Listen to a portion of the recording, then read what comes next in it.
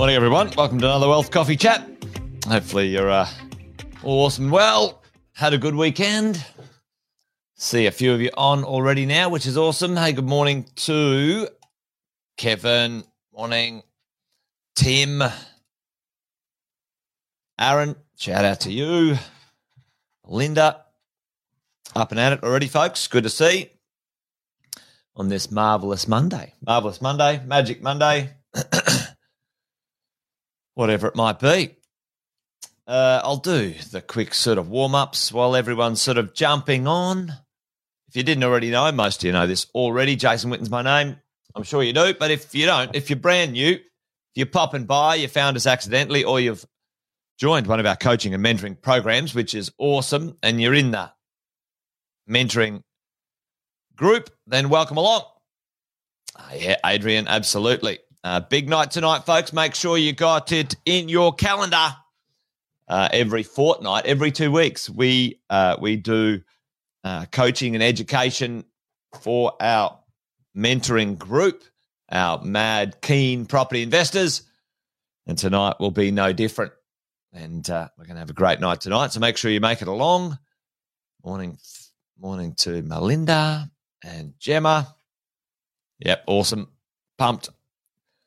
Excellent. All right, well, listen, let's get into it today. I thought we might talk about something that I always like the idea of understanding ourselves as property investors and really working out how we make decisions. And I've got a question for you, a little bit of a question, and maybe we'll sort of answer it a bit later on together. So get ready. I'm going to sort of get you to help me out this morning when it comes to this conversation we're going to have.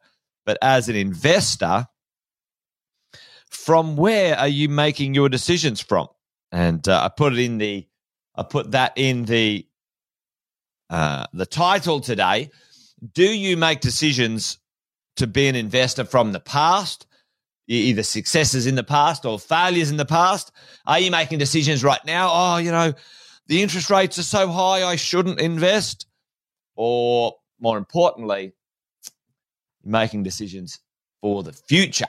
And this is what I want to dive into today and have a little look at maybe how we can sort of deconstruct, understand things for us as property investors and sort of see what we might be able to do when it comes to that stuff.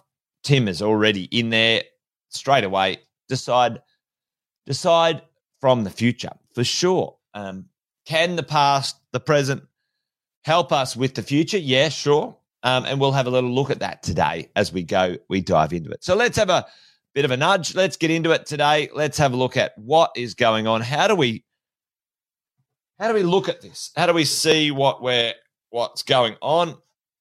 And maybe make a little bit of an understanding of what is going on. All right, well, let's do this. Let's break it down into a few sections of the real estate market, right?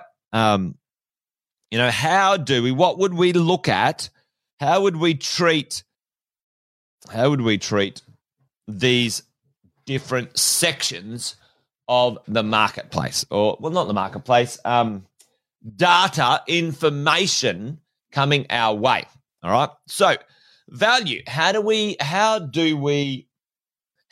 analyze value as a property investor when it comes to understanding information, understanding things that are going on, right? So value and valuers, value.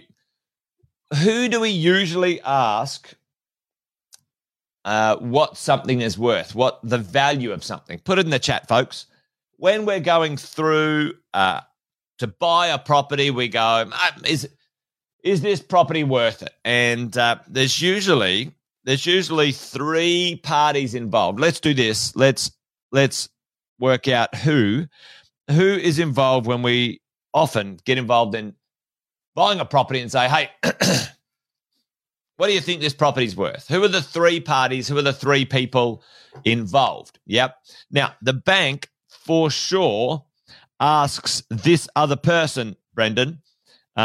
Yep. So the bank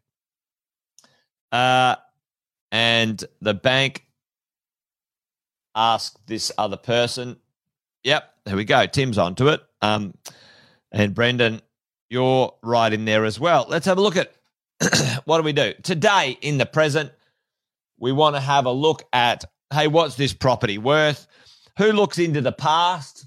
Who looks from, let's say, on the edge of today into the past? And usually they look between 3 to 6 months into the past. The valuer will look into the past. They look backwards on what this property is worth. And they let the bank know if in the future you have to sell this in a hurry, then, here's what we reckon you could sell it for, okay? The valuer looks into the past, folks. Who's the present? Who's hanging out in the present going, hey, I'm aware of what's going on in the market today. Who is that? Tim's onto it. The real estate agent. The real estate agent, usually between the last 30 days and the next 30 days, plus or minus 30 days. Plus or minus 30 days. Boom. Tim. And who has to look into the future? Who decides the future value of something? Who decides the future value of something, ladies and gents? It's a rhetorical question, I suppose, but you do. You, the investor. The investor has to make a decision about the future and what things can make an impact on that future value. Really are these things here, all right? So let's have a look at how do we as an investor look into the future and have a look at these things, how they're going to affect us and our properties and our decisions, all right? And where we might be able to find this information. Let's talk about finance. So you as the investor, let's just be really clear, you have to make those decisions. You have to be comfortable. And the future, what's the time frame, folks? Put it in the chat for me. The time frame, I'll put it right here for you. This is a time frame of 15 to 20 years into the future, all right? Not 1 year, not 6 months, not 3 years, 15 to 20 years into the future. That's how you have to look at property investing. Along the way, yes, next year, if you can't pay the mortgage, you're going to be in trouble. But you should be able to understand what those numbers are. You've got buffers. If you've got a coach, your coach will be helping you through that, right? And you shouldn't be buying things you can't afford. Some people do. So let's have a look at this. Good question, Brendan. They give a range, right? Well, unfortunately, the banks usually use the mid to bottom end. They very rarely use the top end. Of recent times, though, Brendan, once every 5 to 8 years, the cycle pops up, and we get valuations over and above what people purchased their properties for. Usually mid to low end, Brendan. Good question. All right, let's do this. Finance. What happens? Who looks into the past when it comes to finance? Who looks into the past when it comes to finance and says, all right, what's going on? Who looks into the past? Well, the banks look into the past. And why do they look into the past? They want to see if you have a what? Tell me. The banks look into the past. They want to see if you've got a good credit. What credit? They call it a credit. Anyone know what it is? Credit history. The banks look into the past and they say, all right, have you been paying your bills for the last couple of years? Are you a good bet? Yep, credit score, credit rating, credit history. Right, boom. The banks look backwards. And then you had shit for months last year, but right now it's late guns. Will the bank, depending on who you are and what you're doing, will the bank care? No. Well, you should know. You've got to have how long of clean, data for the banks to move on from the past. What's the time frame? Well, it depends. If you're an employee, If you're an employee, clear time frame of 3 to 6 months, okay? And if you're a business owner, needs to be 12 to 24 months before you're clear and clean from the past, which means your present shows up as this is it, this is today. Who's the people who look into the present? Well, that's your broker, that's your loan writer, your broker, your finance broker, okay? They'll analyze everything that's going on today, hopefully make a good argument for you for the future, and away you go. But ultimately, the lenders' mortgage insurers, LMI, lenders' mortgage insurance, they are looking into your future because it's not the banks. The banks don't care. Did you guys know this? The banks don't care whether you pay your mortgage on time or not. Matter of fact, they make more money out of you not paying your mortgage if you do, right? Because the LMI, they insure your mortgage, you pay for it, and away you go. Anyway, so that's how it works, folks. Look, the banks are looking backwards. The brokers sort of saying, hey, how are you going right now? And the insurers and others are looking forward, to work these sorts of things out. And what else do they look into the future? What other things? The LMI.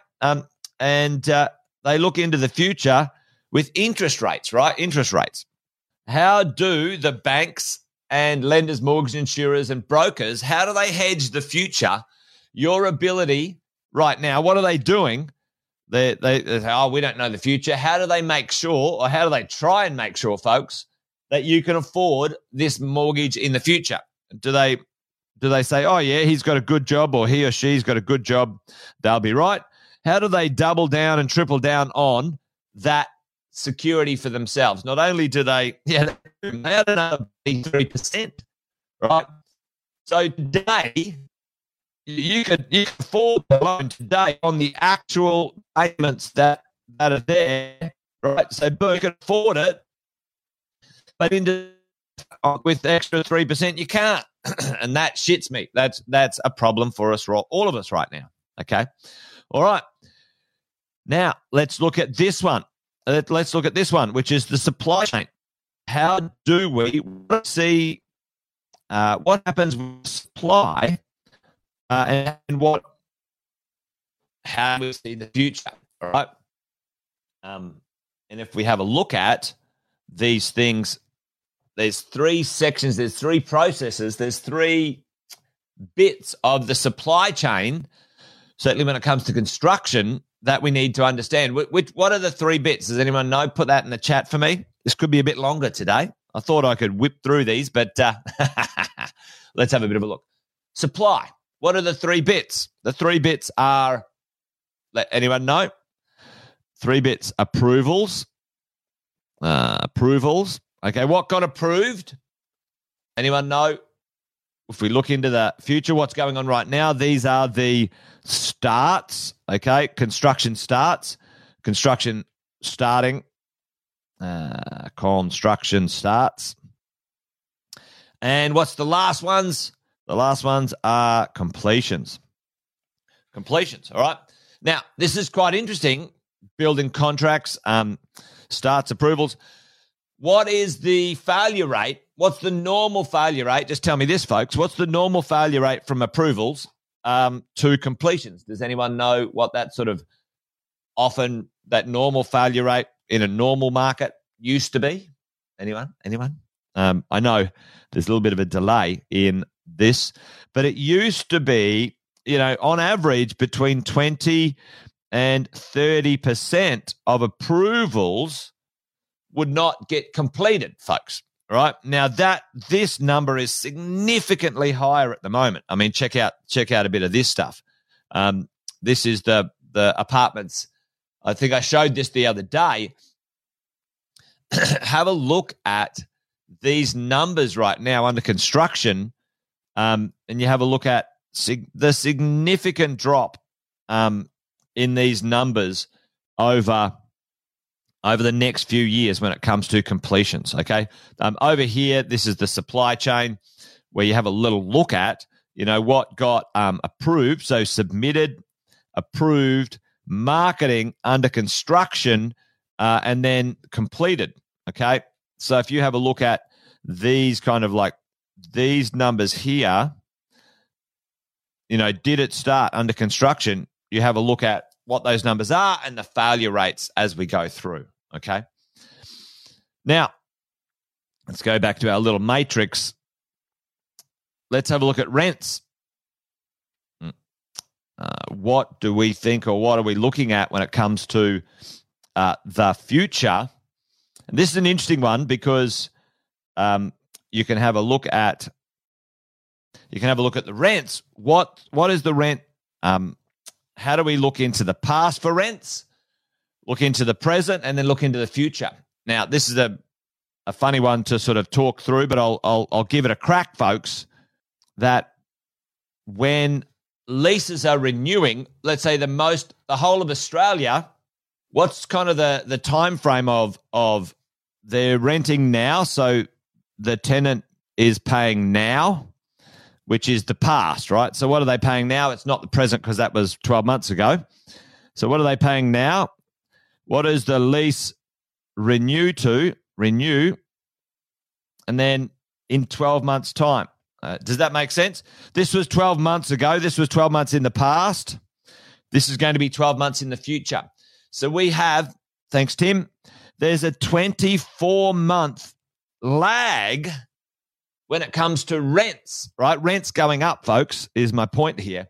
There's a 24-month lag in what something's renting for now, right? So he goes, okay, it was renting for now, which was set maybe 12 months ago at 400. This is a real reset in Melbourne just recently, one of our clients.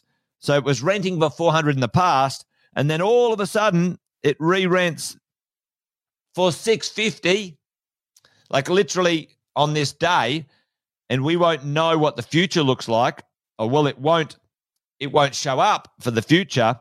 So that could be easily 750 in the future. Is everyone kind of following along? I'm not really explaining myself well today with that one, but the point is there's a 24-month cycle of the past, present, and the future when it comes to rents. So right now, you might buy something, or you might look at buying a property that's renting from 12 months ago lease. You renew it now, but it will be more in the future. Some of the rents in Melbourne are going to double or close to double in 24 months, and people will be surprised, but it won't be a surprise. Anyway, there you go. Let's do the last couple and try and make sense of this. The population, obviously, what happened during COVID, what's going on right now, 50,000 students coming back into Australia, and what is the future plan for Australia, which is 200,000 new people per year coming into Australia, right? So we can have a look at that. And then jobs, there's a lot of jobs on. Now, how do we look in the past? You can have a look at unemployment levels. What's going on now? The lowest unemployment ever. Into the future, plenty of work, plenty of infrastructure projects, plenty going on in Australia. So if we have a look at this, right, for all of us as investors, my point I was going to make today is that if you're here making decisions, it's a terrible place to make a decision. That's you don't make decisions based on this section of the market, ladies and gents. That is not for you as a property investor to make a decision on. There's two parts. This is where we need to make decisions based on our future plan, 15 to 20 years. First and foremost, do I want to own this for 15 to 20 years, and is it in the right spot at the right time for me? Okay. And then need to make sure in the now, can I afford it? Have I got my ducks in a row, et cetera, et cetera? Yeah. So hopefully that makes sense, because there's a lot of info there to make sense of. I was going to pull up a heap of data today, clearance rates, vacancy rates, asking prices, all sorts of things. But I didn't get through my matrix fast enough. Anyway, there you go. Maybe we bit off more than we can chew. Maybe I can do a little bit extra tomorrow on this. But there you go. Anyway, folks, Wealth Coffee Chat done and dusted. Wealth Coffee Ramble today, maybe. Who knows? But tonight we've got mentoring on. Make sure you come along. And that's it for today. Monday, the 6th of March, folks. Done and dusted. You guys be well. Let's turn that one off.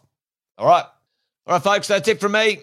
See you tonight at mentoring. Make sure you get along and have a good time. I think there's emails and stuff coming out, so make sure you keep an eye out for those. All right, folks, adios. Thanks for joining, and join me tomorrow for another. Each day we do this at 8:10. Many of you know that already, so make sure you pop along. And if you've got any info or things you want me to have a chat about, let me know. I'll have a coffee, see if I can find something about them, and we can wax a bit of lyrical. All right, move on, Jason. You're just rambling now.